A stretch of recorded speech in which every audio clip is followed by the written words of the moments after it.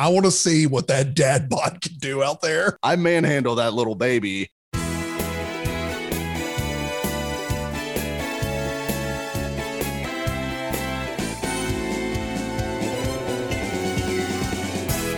Welcome into Football and Other F Words. My name is Zach Lyons, and I'm joined with Mike Herndon. You can follow him on Twitter at Mike Miracles. You can follow me on Twitter at FWordsPod.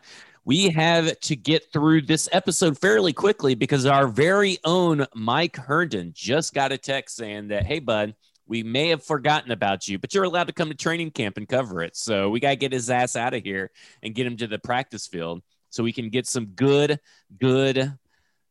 tidbits from Mike Herndon on Twitter. So you got to be following. Put your alerts on for at Mike Miracles. Mike, we got a lot to get to because there's a lot we want to talk about, obviously. So let's switch off training camp mode for a second. And let's talk about Aaron Rodgers and Deshaun Watson situations, because these situations are highly comical and just insane. It's just insanity surrounds it all. So let's start with Aaron Rodgers real quick. Rumor has it you are about to quit the podcast and are threatening. Now, you'll have to confirm this because my sources tell me that you're threatening to leave unless you get the next 2 episodes only to yourself, fully guaranteed time, and we have to trade for Internet Keith. Is that true? That is true. Rumors are correct. I'm. If you bring in Internet Keith, I will agree to stay. But you have to bring him to me. Will Internet Keith be a little miffed that he just got compared to Randall Cobb?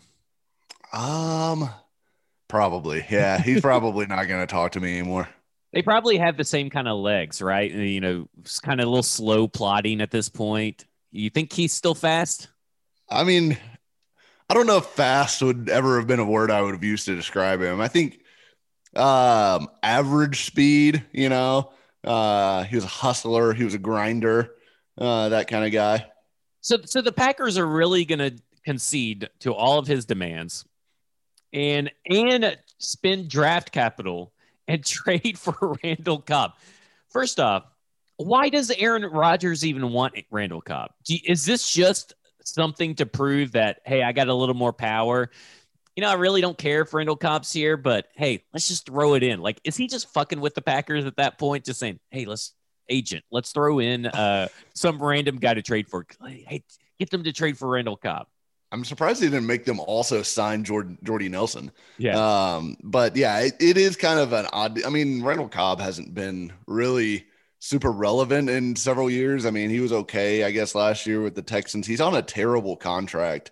So I don't know if they're going to just eat that money or if they're going to ask the Texans to eat some of that money or how all that's going to go together. But yeah, it's a bizarre request. It does feel a little bit like, hey, this guy's my buddy and I'd just rather have him here. So, hey, Packers, go make that happen.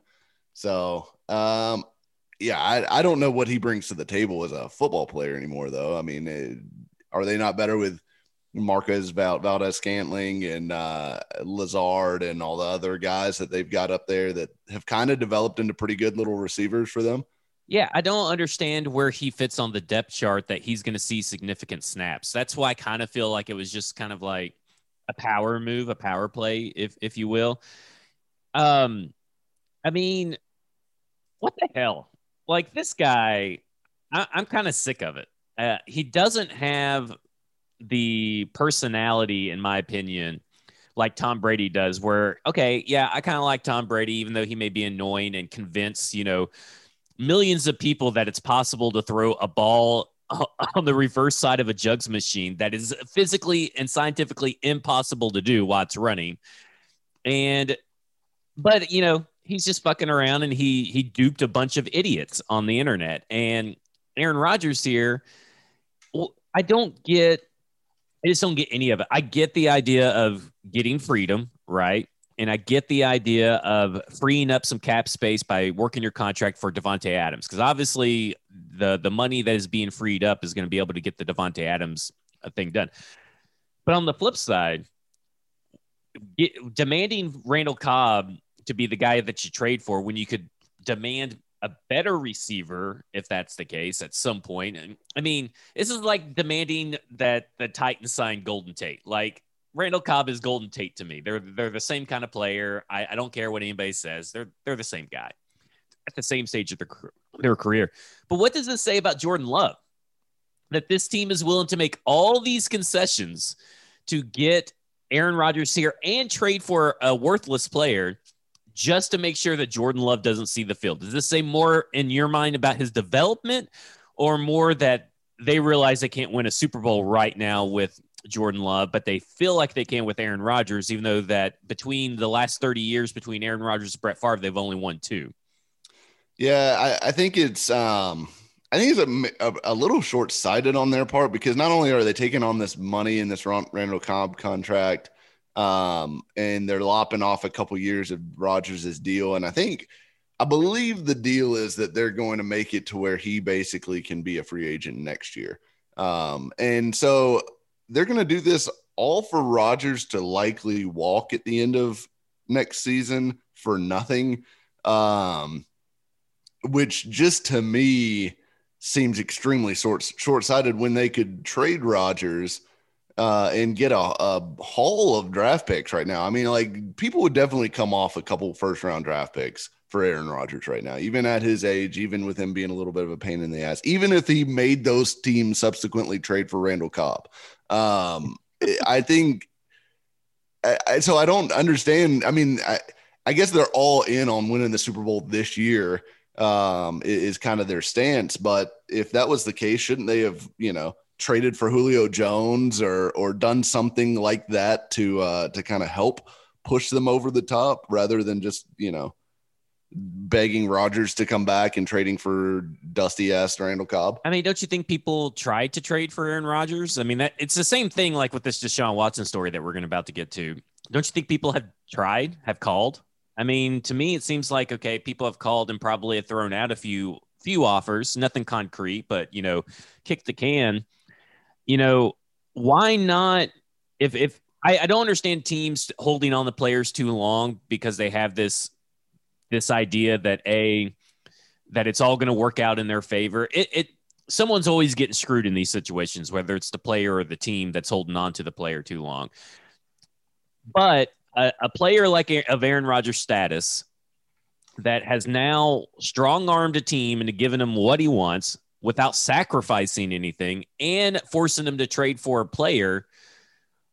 Well, does this set a terrible precedent for the rest of the NFL in the years to come? I mean, is Patrick Mahomes going to be, requesting trades for random Texas Tech University players that are out of the league that he used to play college football with? I mean, what's going to happen here? Cameron Batson. Yeah, he's gonna force the Kansas City Chiefs to trade for Cameron Batson. I mean, this is what I don't see people talking about. I see people saying that there's two sides of it, right? People are saying that, oh, well, nothing ever gets done. The player always goes back to the same team. Look at Wilson, look at Watson, look at the Green Bay and Aaron Rodgers. They all are staying with the team that they wanted. And then there's the people like PFT who said that, oh, this is the first time it's ever happened that a player has demanded a trade and gotten what he wanted and blah, blah, blah, blah, blah, and expressed displeasure. Both those things are not true. But what I don't see anybody talking about is this precedent. Does this set a dangerous precedent for teams? I think for the team, sure. I mean, but it's just reality, right? I mean, these quarterbacks do have that kind of power because, not only are they, the guy that the most important position in football, clearly, not only are they the guy that can make or break a season for you, but they're also the biggest marketing piece for these franchises. I mean, all these franchises are built around Patrick Mahomes, Aaron Rodgers. I mean, they are the franchise, right? So of course they've got power. And of course, if a guy becomes disgruntled or just has that, motivation to want to leverage it into something, he's going to be able to make that happen. And I think that's, Rodgers and these guys maybe the first, they really aren't the first to do it, but they are doing it now and doing it in a way that, maybe does set a little bit of a precedent moving forward for guys like Mahomes. But I mean, I think Mahomes is a very different personality type. Now we may not see, or we may see that change over the years, but Rodgers has always been kind of a whiny bitch, right? I mean, this is on brand for Aaron Rodgers. So I think, it'll depend. I mean, I think some guys will do it, some guys won't. But I don't think it's great for teams. I think it is a team admitting that, hey, this player is more important than really like our future, just having him is critical. Well, speaking of the future and having players that are critical, Deshaun Watson, to nobody's surprise, is now on the trading block. Now, you've heard people since this news broke on Sunday that, this changes the landscape of the AFC South. And, people are getting their mileage out of it on their little TV shows and stuff. Here's the thing. Deshaun Watson was never playing for the Texans. This essentially changes nothing, because even if the Texans do get 3 first for him, this changes nothing for the AFC South. Let me first preface that. At the way the AFC South stands, that he was never taking a snap for the Houston Texans in 2021.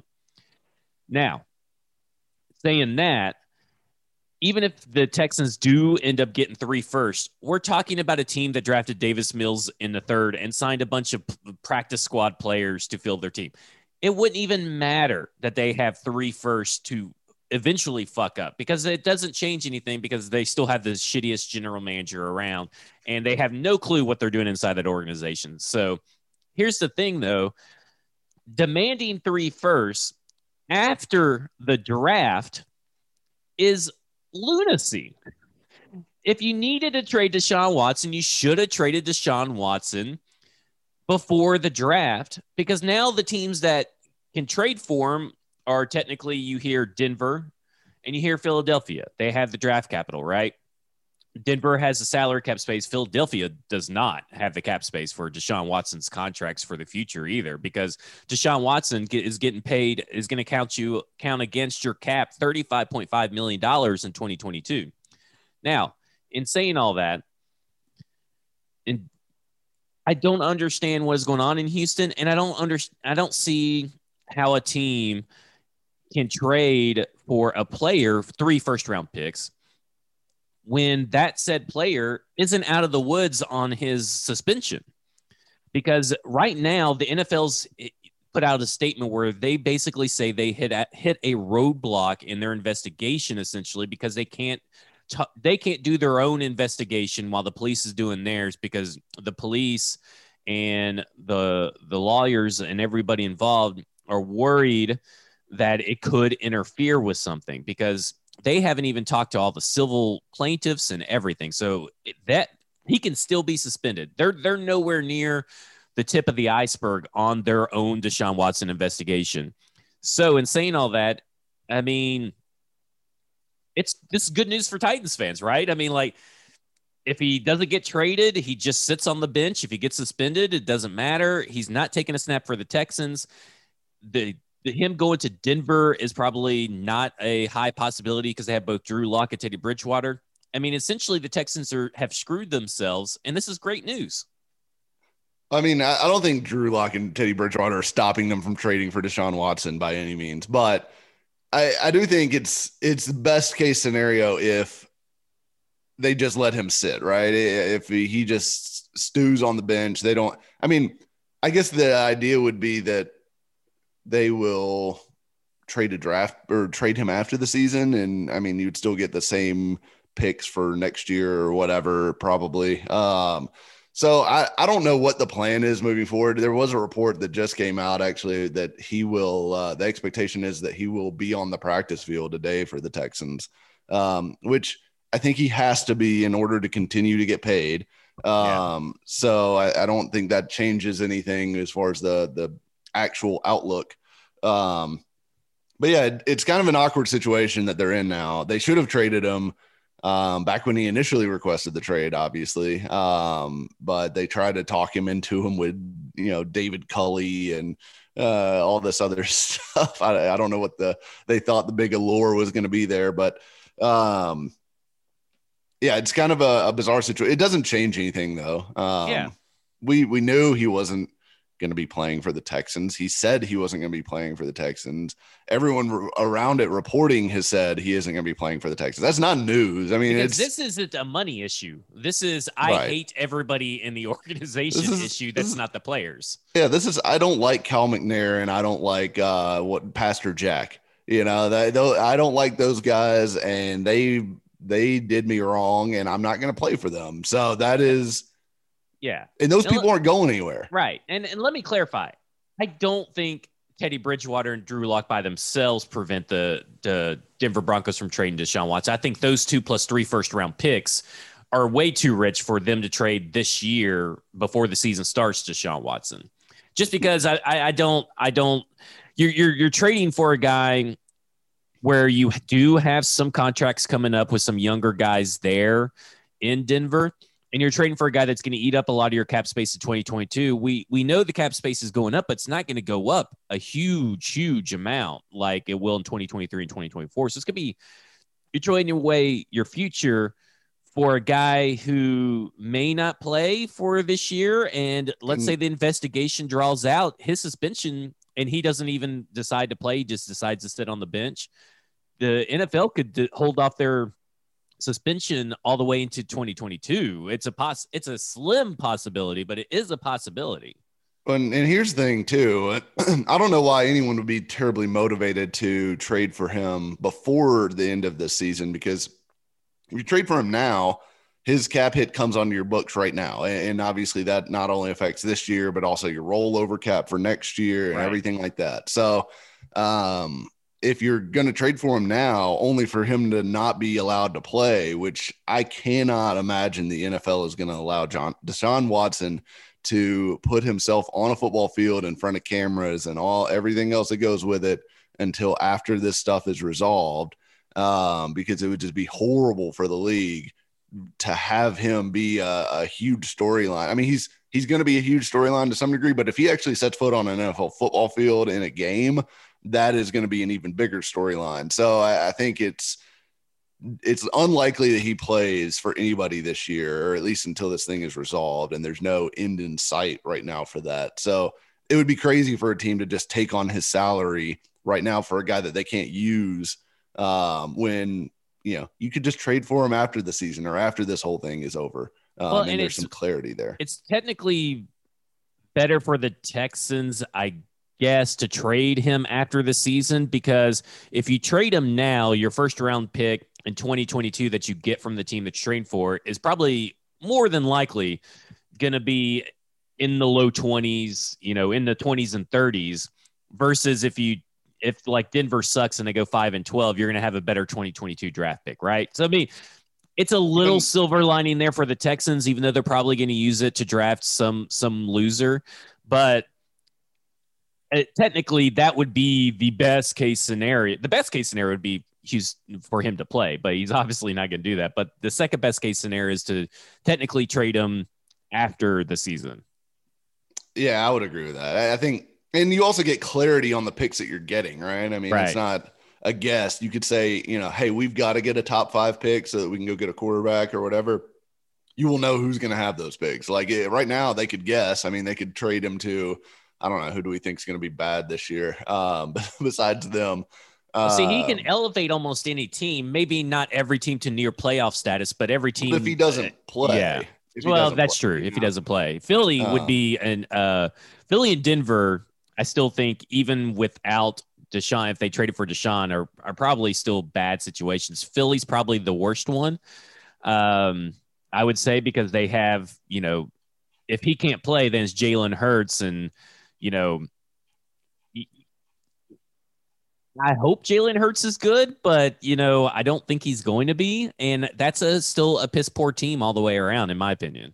Yeah, I'd say them or the Panthers would be the two spots where you would maybe trade him and hope that they end up being a terrible team that ends up. But either of those teams could end up actually being 6-11 or something like that. And, you know, getting into that 7, 8, 9 pick range where you're really not getting a quarterback that you want and everything like that. So it probably makes sense on all parties' parts to wait until after the season to do something. Well, speaking of miserable situations, let's talk about Vrabel's presser and about his comments about the team's defense not being miserable, even though it was historically bad. And speaking of miserable as well, the sound in that press conference was atrocious. I could barely hear anybody but Joe Rexrode ask a question. And that is ridiculous. They got to get that fixed going forward. However, Vrabel's comments, your thoughts, Vrabel's comments on calling the defense not miserable. I mean, the defense was miserable. I don't expect Vrabel to come out and say that necessarily. Like, we know what Vrabel is at this point, right? As a public speaker, he's never going to come out and just trash anything, regardless of how bad it is. So I think expecting him to just say, oh, yeah, the defense was garbage, awful, it's embarrassing. That's just not him. I mean, some coaches might do it, and that might be cathartic for a fan base to hear that come from their head coach. But Vrabel's not that coach. He's never going to be, and I don't expect him to say that at this point. It's not who he is. Well, there were some good comments that came out of this, even though that most of it was just kind of, normal talk. Vrabel's very good at saying a lot of words without saying anything. Yeah, for sure. And it was a 28-minute long press conference. We only really got like 4 quotes out of it that I thought were worth talking about. Yeah. Do you find that there's anything to him saying all the coaches that come into contact with players or involved with coaching players are vaccinated? Do you think there's a little leeway, or do you think that's just him talking? I think that's helpful information. I think that's any coach that's on the field, which are the coaches that you'd cared about. Now, he may be leaving some leeway to say that, like, hey, scouts and, other assistants and stuff like that, we might have some unvaccinated guys in that group, but they're not going to be on the field coaching the players. So I think it's pretty clear that the guys that we would consider coaches on this coaching staff are all vaccinated. Slightly disappointed that Shane Bowen is vaccinated, Mike. I'm fine. Look, I'm fine with Shane Bowen. I know he was terrible last year. We need to see better, but I want to see what year 2 looks like at this point. I mean, we're this far down the road. It's not changing. Let's just see what he's got. Vrabel believes in him. Maybe he believes in him for a reason. I know the last 2 comments, you got one that you really keyed in on, and I got one that I keyed in on, and that was Lewan and Saffold. He specifically talked about their leadership and about the great shape that they're in and how they showed up early and all this stuff. And I'm thinking, well, it only took Lewan several years to become the leader that he was supposed to be. But them two, and he was saying this in reference to Dylan Radins and his development, this is sounding very good. And for a team that has been called into question over their offensive line by losers over at Bleacher Report, what are your thoughts on this? I mean, that got me really, really hype. I know you're hype about the hot bods that we'll talk about here in a second, but I'm really hype about this. Yeah, no, I think it's exciting because, Saffold is in tremendous shape, and you've seen his workout videos all summer. He is an unbelievable physical specimen, even still at what he's 33, I think. But that guy is still in unbelievable shape and continues to get better, in my opinion. And I know he was training all summer, by the way, too, with Nate Davis. So, I mean, that guy, those 2 guys have been working hard. And Lewan, if you've been listening to the Bussin' with the Boys podcast, has been talking about, I think the first alcoholic drink he had in 2021 was at Compton's wedding a couple weeks ago. And that's the only time he's drank. Oh, it kind of looked like that one hit him hard. A little bit like a lightweight. So he has been very committed. I mean, obviously we all know Lewan. Lewan likes a good time, right? So him giving up alcohol completely, he is very strict on his diet and workout regimen. And if he's been talking about it all summer on that podcast about how committed he is to this plan and how hard he's working to get back. He's not vegan, is he? No, he's not vegan. But he is cut out, I think, basically all carbs. And he's gone very, very hard into this diet and exercise routine that he's been working to come back with, and really just being like laser focused on what he puts into his body and making sure that he's in the best shape possible. Because and he said this on one of their most recent pods, was he feels like he has something to prove now. Like he went to 3 straight Pro Bowls from 2017 to 2019. And then he had the PED season. And then last year he had the, 16 to 18. And then 2019, he had the PED season. And then 2020, he has the injury. So he feels like he's kind of been forgotten a little bit among NFL circles. And he feels like he has something to prove. So I think you're going to see a very motivated Lewan. It's great that he's going to be coming into camp not on a PUP list or NFI list or anything like that. So he is healthy, coming in ready to play right away. And getting to see him and Saffold and Jones and Davis all paired together is exciting.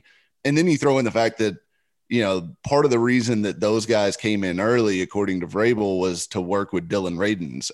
And we heard those guys talk a little bit last year when the Isaiah Wilson saga was dragging on about how they tried to reach out. They tried to put their arm around the rookie. They wanted him to kind of come in and be a part of the group. Well, it seems like obviously that didn't take, but it seems like Radins is certainly taking them up on that offer, and that's exciting too. The Radins buzz has been extremely positive so far, from coaches, media, players, everybody who you would want to hear talk about Radins' progress. It's all positive at this point. Well, I'll say this. I'm really glad that it took getting to his 8th season for Taylor Lewan to take this football thing seriously. Let's move into the hot bods comment by Vrabel is what I'm dubbing it. But he talked about that Anthony Firkser, Christian Fulton, and Teair Tart came in and they look hot and sexy. They're all muscled up. They're all ready. They're ripped and shredded. That one really got you excited because I know, first off, you're big Christian Fulton, Teair Tart, and Anthony Firkser, man, and those are your 3 dudes. If there were 3 my guys on this roster right now, since Trevor Siemian's no longer on it, it would be those 3 guys. So Firkser, Tart, and Christian Fulton. How hot are you under the collar? I started sweating immediately as soon as Vrabel said those names out loud, because you're right. Those are 3 guys that I've gone to the mat for, and he couldn't have picked 3 guys that I felt like were more tied to my, quote unquote brand than Firkser, Tart, and Fulton. So, and in fact, I had already pre-filled in the names. I was still working on writing out the body of the article on BroadwaySportsMedia.com about the 6 most important players at Titans training camp, and all 3 of those guys were on there because all 3 of them are in huge spots this year. The Titans need them. Christian Fulton got almost 0 out of his rookie year. Like he played 202 snaps. He missed part of, obviously got no rookie minicamp, no OTAs, no minicamp. Only got like half a training camp because of a hamstring injury. Got thrown out there. Then he got COVID. Came back, and then he got a knee injury and didn't come back to the very end of the year. So it was a year from hell for Christian Fulton. And, when he was on the field, I thought he looked pretty good. I mean, he was only targeted 17 times. So it's not like we got a huge sample size from him, but on a per snap basis, he was pretty rarely targeted, which I think is a good sign for a rookie. That means your guy isn't getting open all the time. But I think the traits that the Titans believed in, you still saw them, the quick match and mirror ability, the ability to click and close out of your back pedal and break on the ball. You saw that stuff from him as a rookie. Now, I think him being in this defense and having an offseason to prepare, and obviously an offseason that he took very seriously and came in fantastic shape. And apparently Vrabel thinks, he's looking hot and sexy and he's enjoying that beach bod now. That gives me good vibes about Christian Fulton heading into year 2, and they need him badly. I mean, Janoris Jenkins is going to lock down one corner spot, but we don't know about all the other corner spots. I mean, Fulton's the guy that I think you'd most like to see step into one of those roles, and then Farley obviously being another, but he's going to start on the NFI list. So we don't know when we're going to see Farley. That to me means Fulton's a starter week 1. I mean, almost regardless of what happens. And they need him to have a good camp. They need him to build some momentum and some confidence heading into the year. So that's huge. Tart, kind of the same deal. They let Daquan Jones walk. He's the kind of, and then Avery Jones retired. So Tart kind of is the de facto nose tackle at this point. And it seems like they're pretty comfortable just letting him roll with that job. I'd already heard Mike Keith and Amy Wells talking about Tear Tart and remaking his body over the offseason on the Official Titans podcast. And then Vrabel coming out and kind of reiterating that same thing is exciting.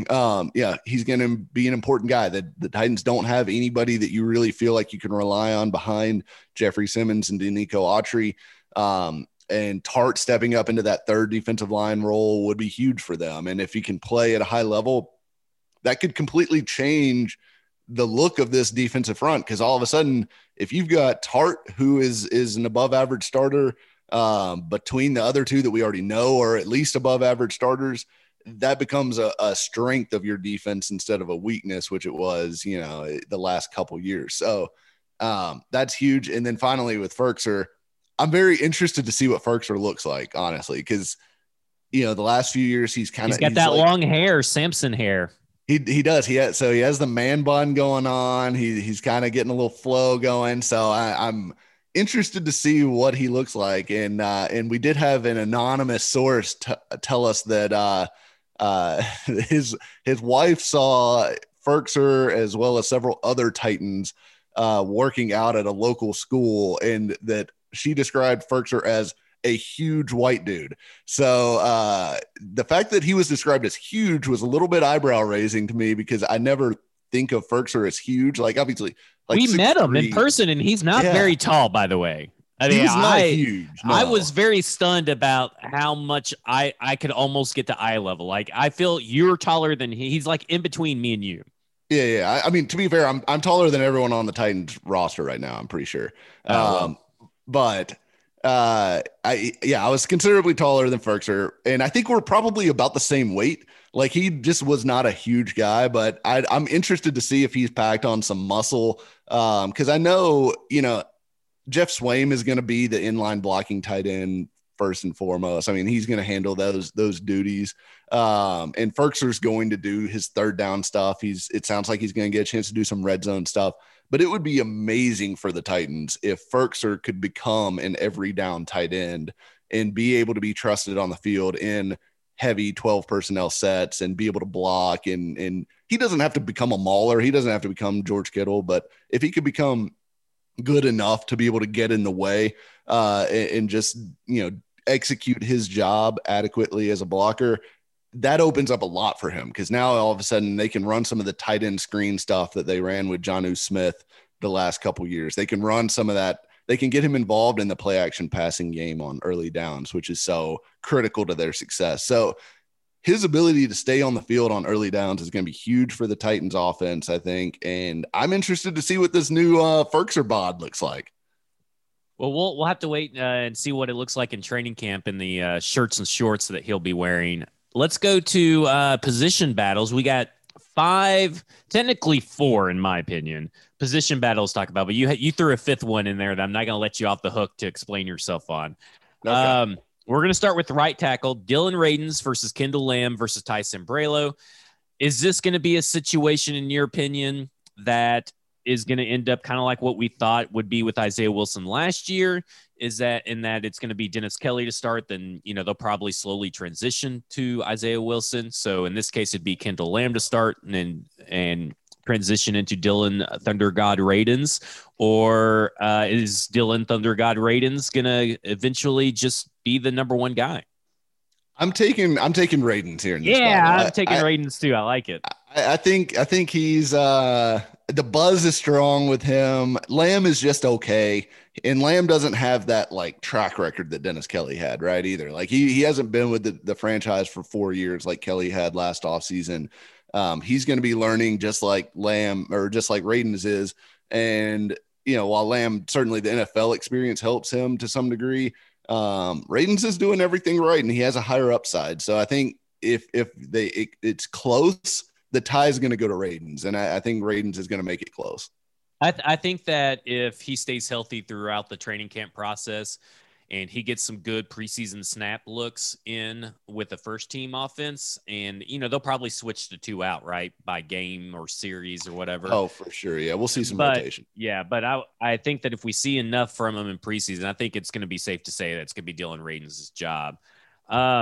Let's move to kicker. Blake Heibel versus Tucker McCann. Tucker McCann was brought up yesterday that he looked very impressive last year before injuries kind of derailed his season last year, and they were super impressed with what he was able to do. Now, obviously, they haven't brought in a kicker at this point, which I think that shows that they're at least going to give this week for Tucker and Blake to kind of say, okay, they both look good. We don't need a kicker. At least one person looks good. We don't need a new kicker, but who do you think is going to be the kicker by this? And do the Titans have a kicker issue currently? I think they do have a kicker issue currently because you don't have any clue what these guys are, right? I mean, neither one's kicked an NFL football in a game, not even a preseason game because of the, COVID last year. So they do have a kicker issue just because neither of these guys have any experience. But my pick here is going to be Haubill. I think. Do we know how to pronounce it yet? It's Haubill. Yeah. According to the Titans pronunciation guide. It should be Highball. Highball. I mean, he's a kicker. I mean, why not just lean into Highball? Two-Rod changed his name. Change your name. I mean, it's not too late. But I'll go Haubill, and I think he's a good kicker. I liked what I saw from just watching a few of his kicks at Ohio State. Now, I'm not a kicker expert by any means or anything, but McCann certainly has the bigger leg, I would say, which may give him a little bit of a leg up. I like it. It's much better than your acne joke. I'll just say that. I don't know. I like the breakout season for Sean Evans joke. Year 4 breakout season. I think Haubill gets the nod because I think he's just going to be a little bit more consistent than McCann, and I think consistency is key. Yeah, I think Blake doesn't have an injury to deal with or to come back from. I think that helps his chances. It may help Tucker a little bit because he knows the drills or he knows kind of what the team's, deal is and their routine is. But I don't know if that really matters for a kicker. I guess it will depend on who's probably worked out with Morgan Cox the most at this point in the offseason. I mean, I'm surely long snapper and kickers have been working out, this offseason, you would think, together to build a chemistry. But it'll be interesting. I'm not too concerned about it. I've said it before. I'll say it again. I'm not too concerned about it because there are kickers that you could just go pick up off the street that can fill in if you need to. I'm more of a wait and see guy. Let me have a reason to be concerned. I'm not going to, cause panic now and worry about who the kicker is. We haven't even had training camp yet. We don't know what they do. We know that we'll hear probably 7 or 8 tweets in a row from everybody the first time someone misses a kick, and you'll probably be one of them if you're watching the kicker field today. The kicker watch is going to be intense. Yeah. Quarterback 2, Logan Woodside versus Deshaun Kaiser. I know neither of them are on the level as future Ring of Honor Blaine Gabbert. Who was the greatest backup quarterback that the Titans have ever had since Billy Volek, obviously. It was amazing how he inspired Tom Brady to win a Super Bowl last year. Super inspirational guy. I mean, they just everybody hinges on every word that he says in the locker room. And the turnaround he did with Tom Brady's career. I mean, Tom Brady was nothing before he went to Tampa, and Blaine Gabbert just really took him under his wing and helped him guide him to a Super Bowl. I mean, it was truly inspirational. And, he won 2 games for the Tennessee Titans without any help whatsoever and never being benched and never relying on a gimmicky fake punt or fake kick or whatever it was that I'm having a hard time recalling. But, just a great guy. So neither of these guys are him, but Logan Woodside versus Kaiser. Who do you got? Because I'm going Logan Woodside. You know, it's annual. We saw this all last year when you did it with Trevor Siemian coming in. Oh, Trevor Siemian is so much better than Logan Woodside. You know, there's all these people that are again doubting Logan Woodside. There is something to say that this team was comfortable enough to ride with Logan Woodside as the quarterback 2 all through the regular season last year. And he's still here. Of course, they bring in another quarterback. They'd be crazy not to bring in another quarterback to create some competition back there. But Logan Woodside has the leg up. Yeah, I do think Logan Woodside starts the season as QB2, but I'm actually going to go against you. I'm going to go Kaiser ends up beating him out by the end of training camp, because for one, I think his upside is certainly higher. And if Tannehill was to go down, I would feel more like comfortable with the fact that Kaiser could possibly reach the level that they would need to win a few football games than Woodside would. Now, I don't know. I mean, I guess Woodside may be more reliable or he, probably knows the offense a little bit better, but I do think the coordinator change gives a little bit of a reset to Kaiser to give him a little bit more of an even playing field.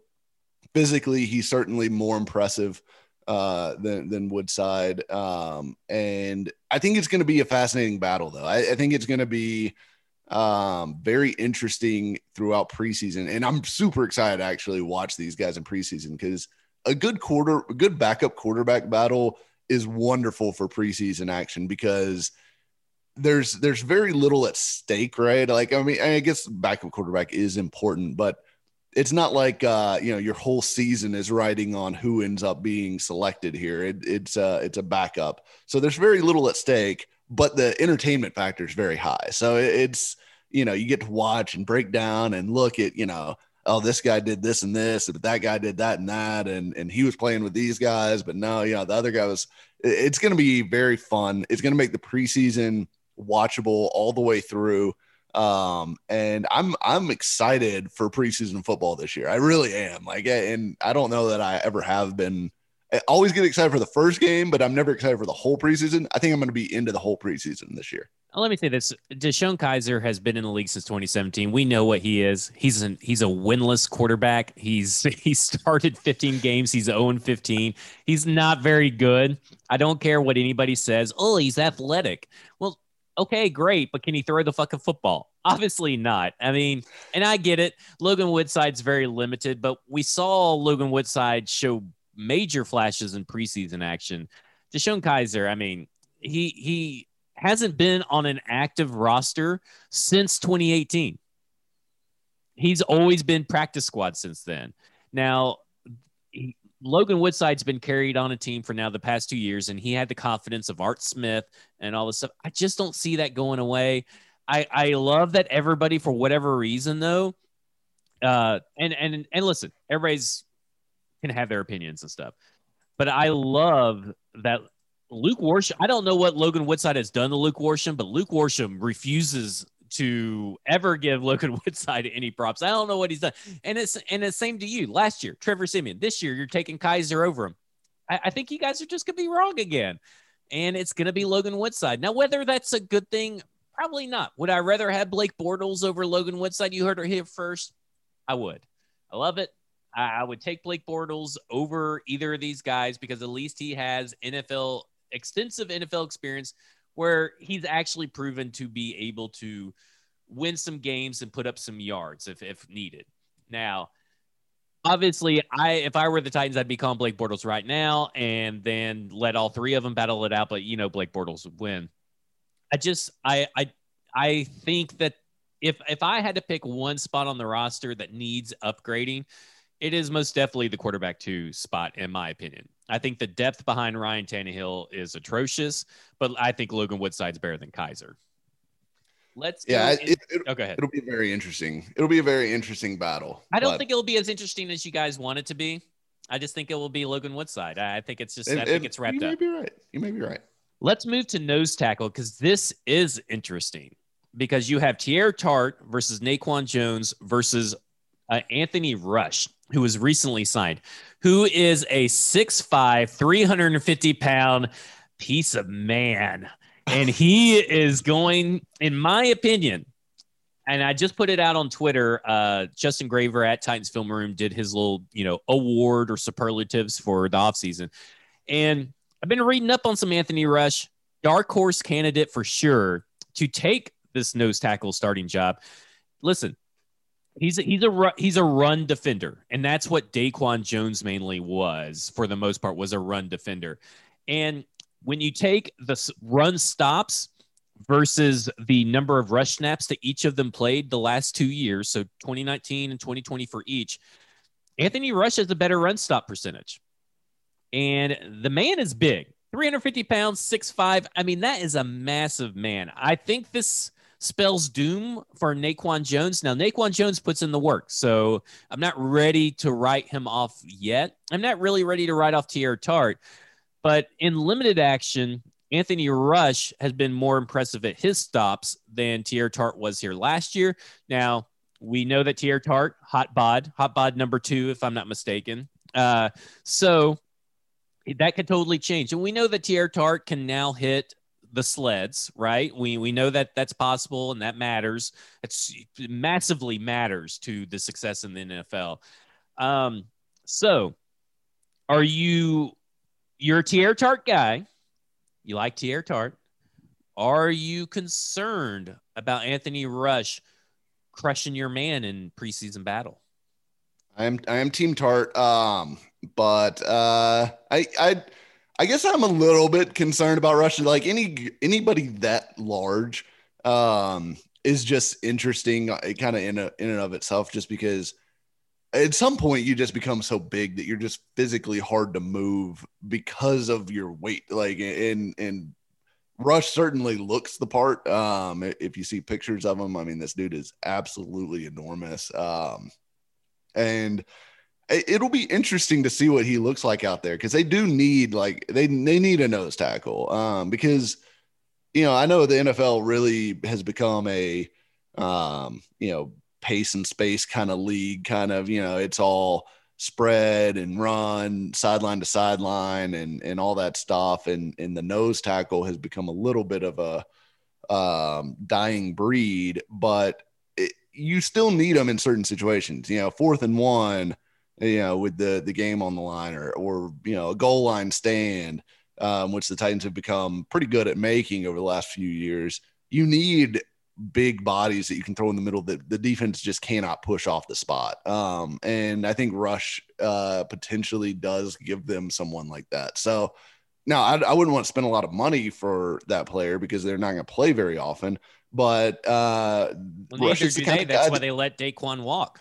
Right, exactly. And so Rush is the kind of guy that you grab and maybe you can stick in there and have him be, successful on a few of those snaps in short yardage situations. So I think he's very much a situational guy if he does make the team. But he's going to be an interesting one to watch. I'm still Team Tart, though. Tart's going to be the guy.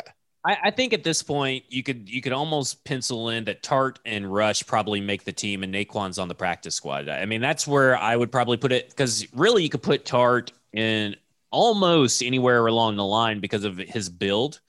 So I think, Rush obviously really fills in that Daquan run stopper role, in my opinion, and Tart can just be relief.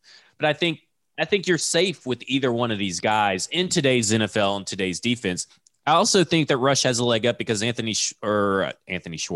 Jim Schwartz knows Anthony Rush, knows all about Anthony Rush from his time in Philadelphia. So I think that's something to keep an eye on when you're talking about these players. Is that it's kind of like what's the guy's name? John Simon that just joined up with the Titans. The Vrabel's familiar with him, right? Jim Schwartz is familiar with Anthony Rush.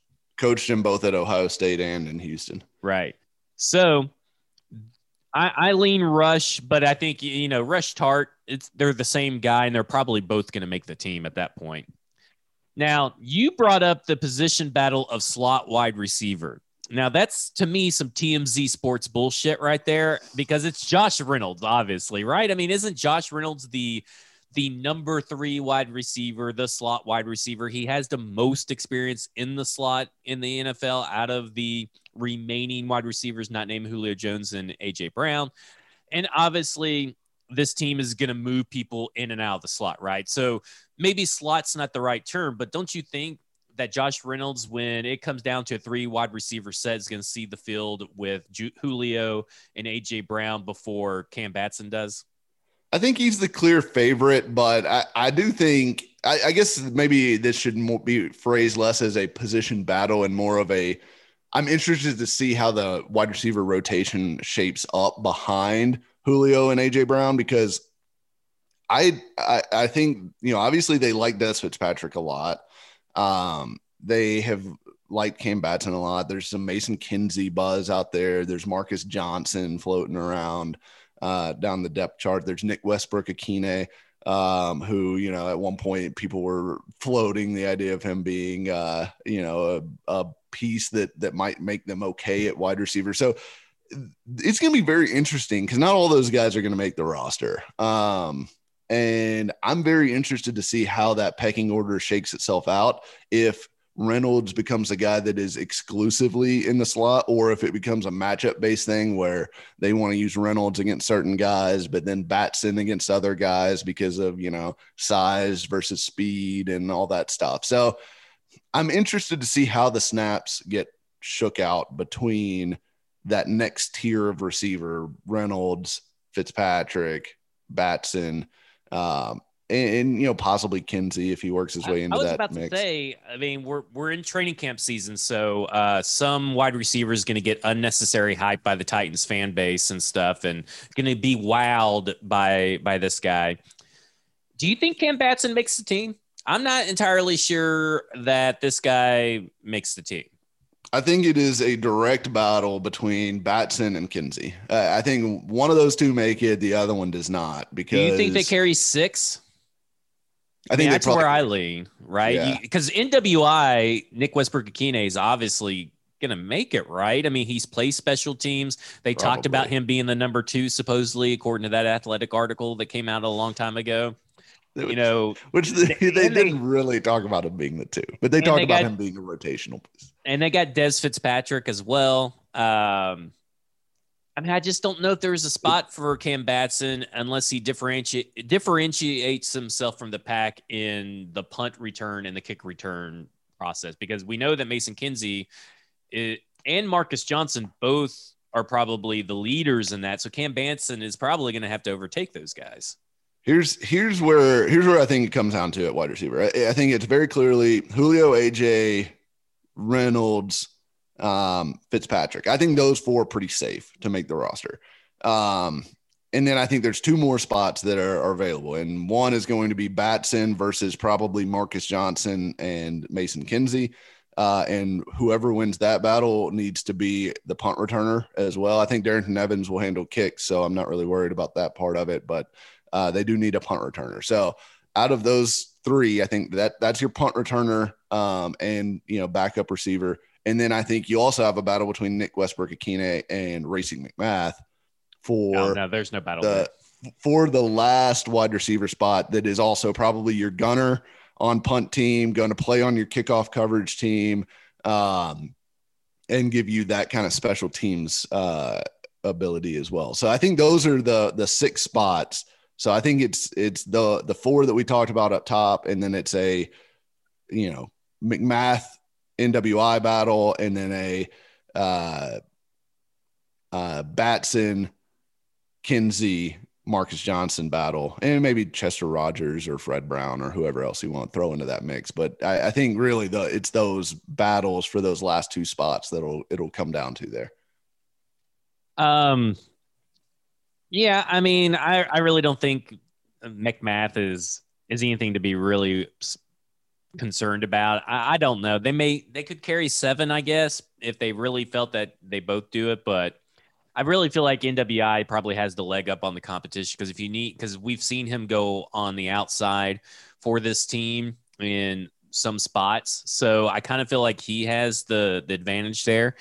Just real quick, get your thoughts on the Olympics. Are you watching? Do you care? Or are you just casually watching and commenting on the big things? I mean, it's kind of an odd broadcasting bird. It's kind of hard to watch. The schedule's a little haphazard. It's being advertised as 2020, even though it's 2021. I don't know why they just couldn't change the graphics. And the USA kind of sucks. So where are you at on the Olympics right now? I'm not watching it at all, actually. And I've always watched the Olympics. I've always enjoyed them. I have found it a little bit difficult to really dial in on, what's going on at what time and everything like that. And so that makes it difficult. And yeah, it just gets my interest level just isn't really there right now. It's, training camp's about to open. We just came off of, NBA finals and everything else like that. And it just guess the Olympics just kind of falls into some, hole for me. Cause I mean, as you know, my days are pretty eaten up right now, schedule wise anyways. So, finding time to squeeze in whether I want to watch a TV show, or watch the Olympics, I'm choosing the TV show right now. Like I would rather spend an hour in the evening, which is really like all the time I get anyways, watching some show that I like rather than watching some Olympic sport that I don't know what's going on. I don't know if I'm going to be able to find it or whatever else is happening. I'm just not that into it this year. I don't know. Yeah, I kind of, it's just, I watch it when I can. And when I'm out somewhere, I'll watch it, but it's really hard to watch. Last thing, bunch of COVID news this morning. Lamar Jackson, COVID. Xavier Rhodes, COVID. TJ McCarry, COVID, both with the Colts. Frank Reich got COVID.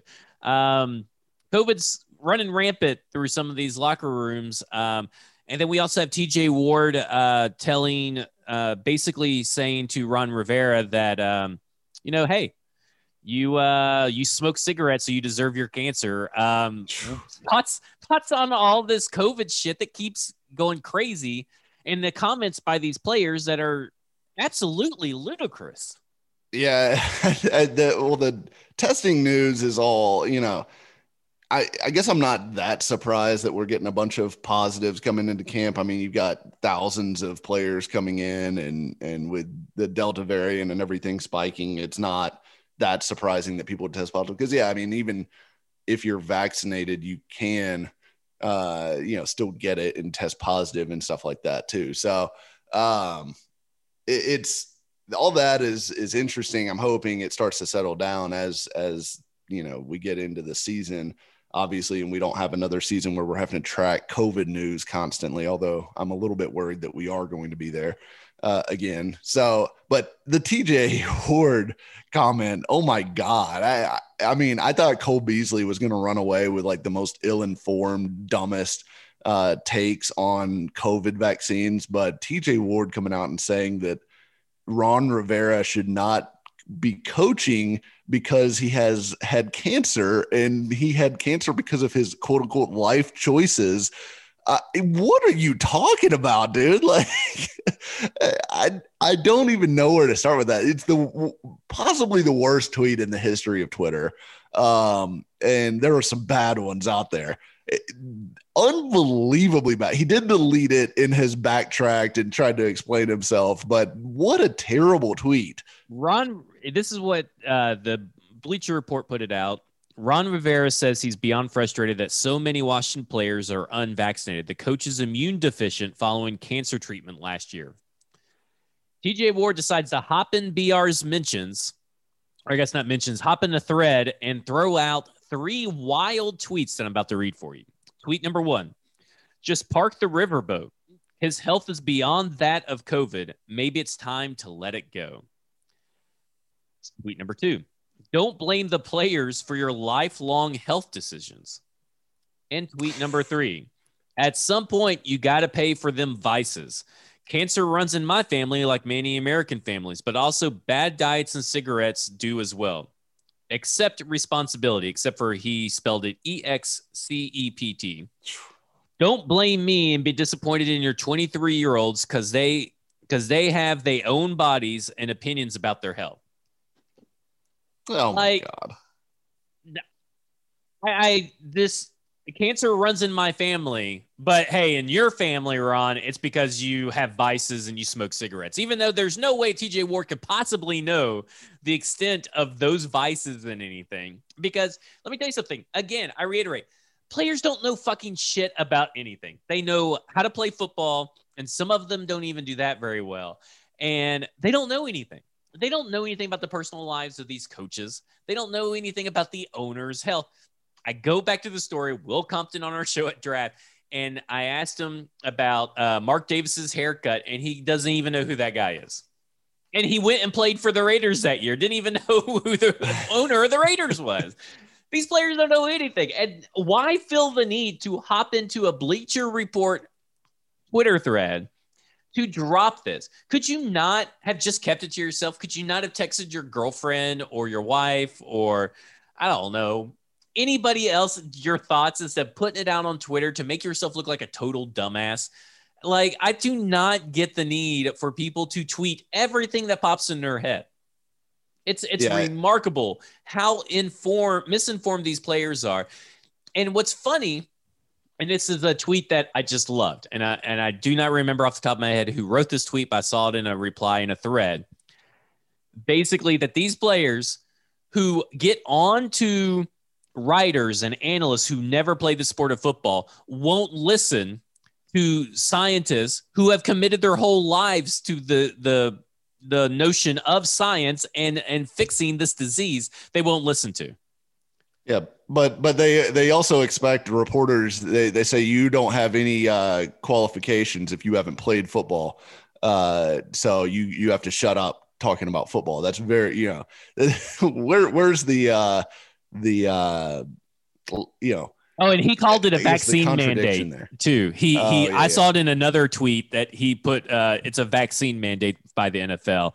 And he says that once Tom Brady reveals that he doesn't have the vaccine, that's going to turn the whole NFL over. It said, well, let me say this. I would venture to say that with Bruce Arians and everything, I think most of the players on the Buccaneers will probably end up vaccinated because Bruce Arians is pretty hard-nosed about it. And now, I've been doing some research. The Buccaneers have a color-coded wristband system, and we'll end on this, where it's yellow if you are not vaccinated, red if you are.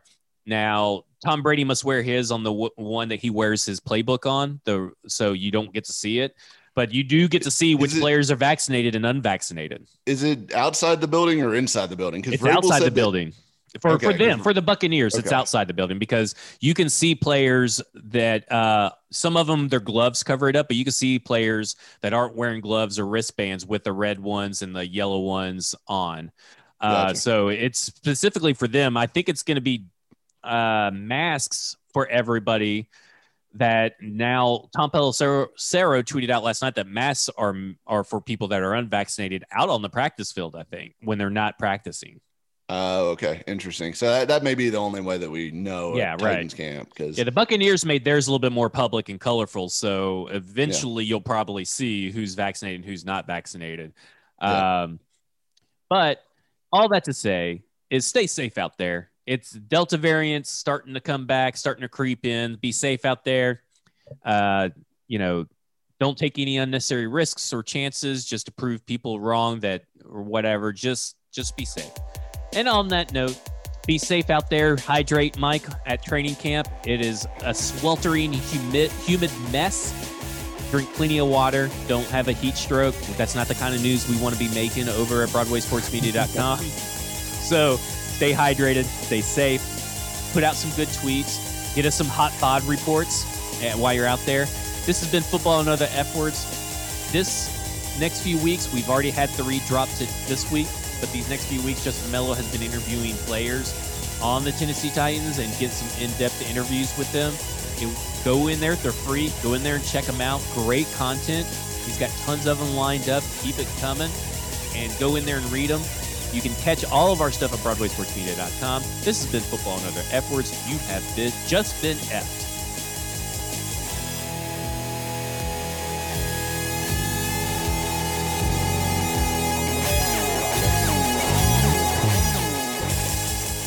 A Broadway Sports Media production.